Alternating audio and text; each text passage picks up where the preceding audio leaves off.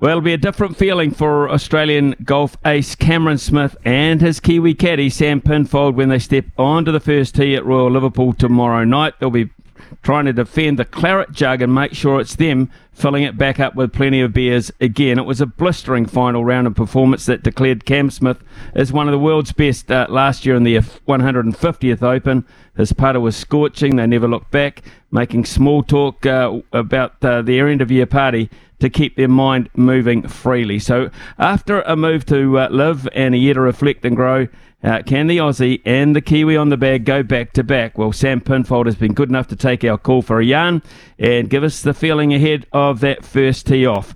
How are you doing, Sam? First of all, can you tell us, and I didn't realise this till the other day, you're actually allowed to keep the claret jug in your own possession throughout the year? Yeah, mate. Yeah, good to be on with you lads here at the British Open. Cam kept the original, or I think there's 3 originals, and we had the 1928 jug in his possession until yesterday afternoon when he had to hand it back. He gets a replica which he's had for about the last 2 or 3 months. But yeah, we've had that 1928 jug in our possession for the year, and we've had a fair few beers and other beverages out of it. So it's certainly, I think it's one of the. I mean, I'm pretty biased, but I think it's one of the coolest trophies in sport. So that's been a pretty cool feeling. Oh, must have been. I had actually absolutely no idea about that, but that is a cool story. Has it felt like 12 months to you guys since St Andrews? No, it hasn't. I mean, I always think that in the golfing world, and I guess life in general, goes pretty quick when you're busy. But yeah, it's been a bit of a whirlwind 12 months with a lot going on with the live stuff and change of tour. But I mean, it comes up quick, and it's nice to be back here. But it certainly doesn't feel like 12 months. Sam, it's been an interesting year. You haven't played as the volume of golf because, of course, you crossed over to live golf. But in terms of momentum, what kind of year has it been from the golfing point of view? Yeah, I disagree with a bit there, Smithy. We obviously had a lot more time off than what we normally have through that sort of December, January, February period. But I feel once we got going with this live schedule and the 4 majors, once we got going just before Augusta, I feel we probably played more than what we would have if we were still on the PGA Tour. And I think that's sort of part and parcel of the way the live tour was designed with the majors and the schedule.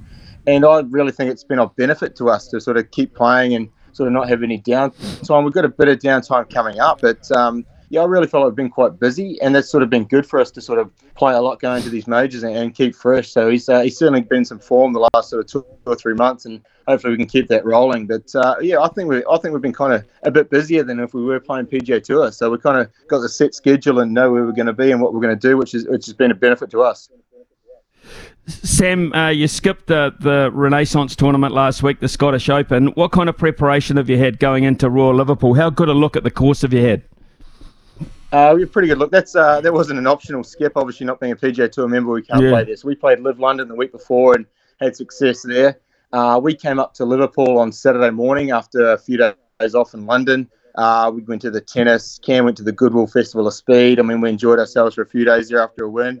And then we've sort of been on the course the last 2 or 3 days. So we've seen it nice and thoroughly, and we took it pretty easy today. Don't know if you saw, but it was a pretty poor weather day here in Liverpool. So we took it pretty easy today and going to play 9 more holes early in the morning and be ready to go Thursday. But these links courses, I think it's very important just to learn the lines off the tees and what bunkers you basically want to keep out of every single bunker, but learn where you can maybe attack a bit more and where you've got to respect the course a bit more, and then where the wind conditions are going to be. So we've had a good prep so far, and we're looking forward to Thursday.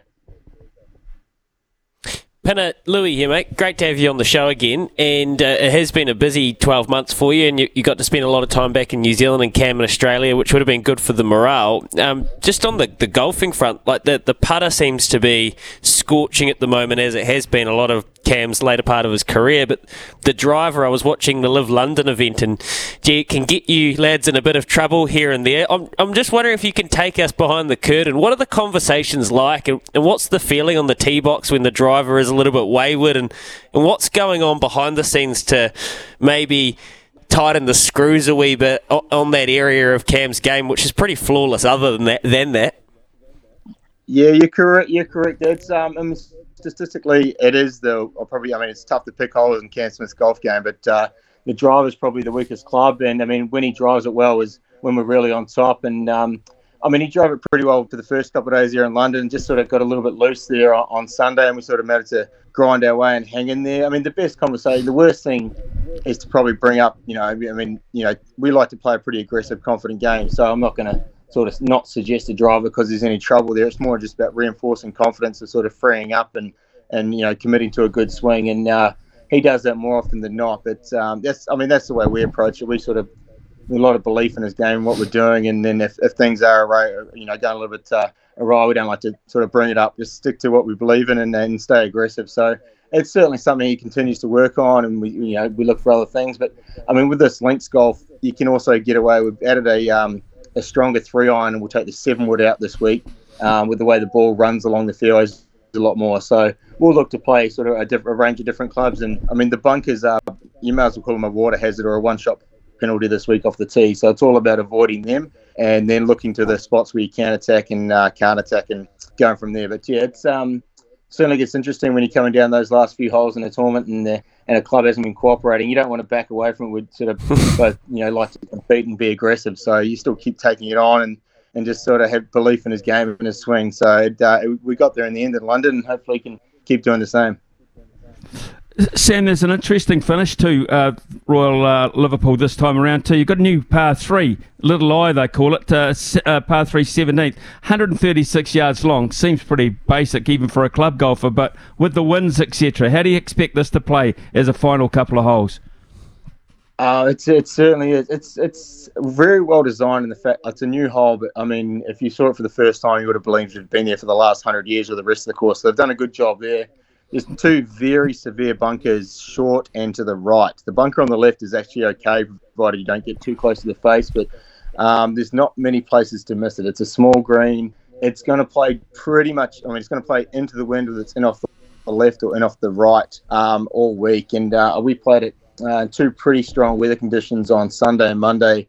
And I think we had 125 to 128 metres to the hole. We hit 7-iron both times, which our normal 7-iron is about 165 metres. So we're allowing a good sort of, probably taking a little bit off and a little bit lower, but probably still allowing 30 metres of wind for an uphill par 3, which is a lot to take in. And he's managed to hit 2 pretty good shots here so far, and he says he likes the hole. So, it's an interesting hole, and I certainly think it will play a part on Sunday afternoon and who's going to be the winner. So it's and then you've also got 2 par 5s, 15 and 18, which are going to play the opposite. They're going to play downwind. So there's plenty of opportunity on 15 and 18 to make a 3 or a 4. So and then 16's a tough par 4. So a big contrast in those last 4 holes. It's entertainment deluxe, isn't it, Pinner? That's just going to be fantastic viewing. It might get a little bit sketchy and tight for you guys out there. I've read a little bit this week about, especially going out and then coming back in, how the wind can kind of flip on you, and just when you're starting to get used to wind behind you or into you, then you've got to figure it out in inverse. How tricky is that for a golfer at that level when your margins are so small, and if you end up in these bunkers, you're pretty much copping a penalty? Trying to navigate wind that is technically opposite, does it get pretty sketchy? Yeah, typical of these links courses are obviously next to the ocean there. A lot of the wind comes directly in off the sea, and it makes a big difference with your shot shape.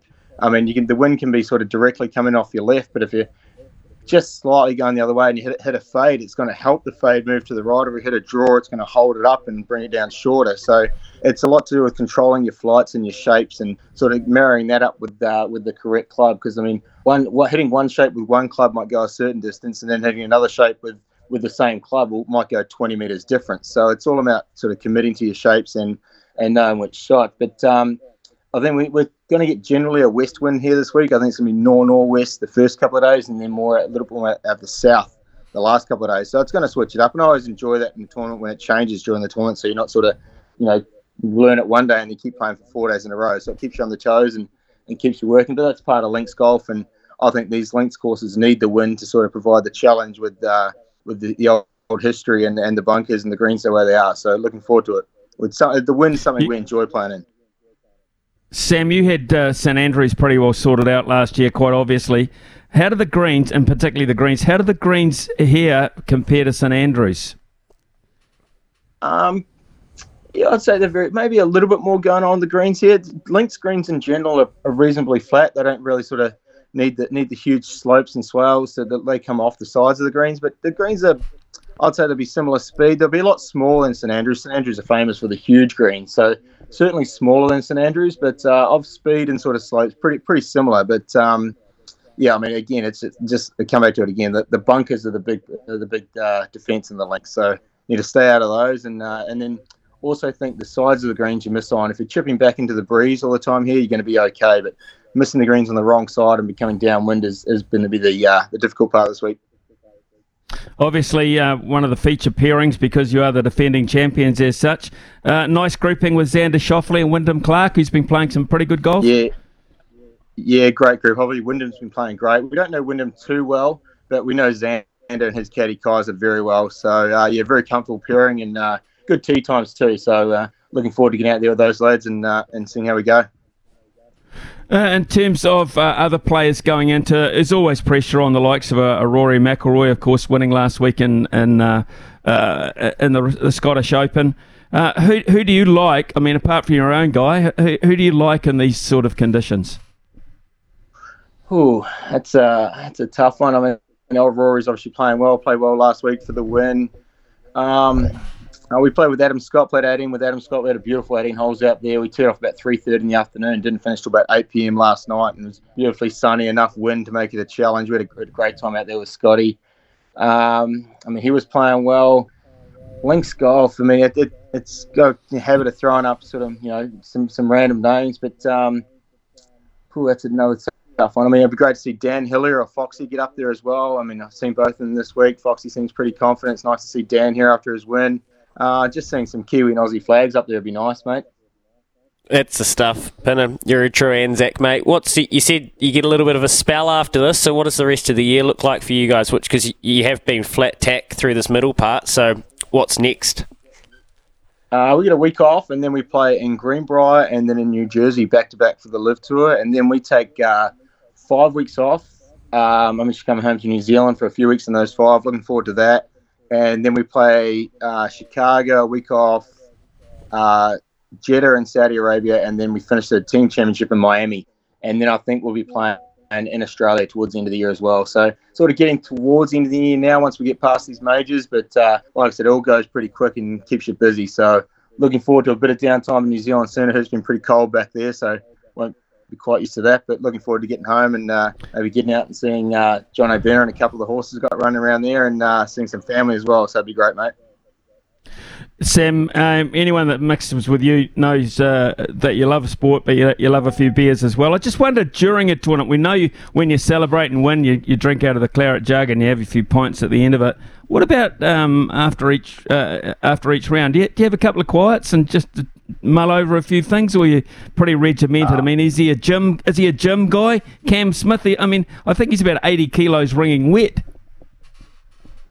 Cam's a very good athlete. He's in the gym very professionally, and he's got a full-time trainer and works in the gym very well. He likes a beer more than, just like any other lad, and he enjoyed Queensland Origin success as well. But I mean, we have a fair few beers to enjoy it. But during a tournament, we're pretty professional. I have a couple of beers with the boys at dinner if time allows, but yeah, not so much. So it's more about enjoying the time afterwards, and then plenty of time off as well. So, but no, I mean we had a fair few beers out of that jug and enjoyed the year with that. So hopefully we can win it back and do it all over again.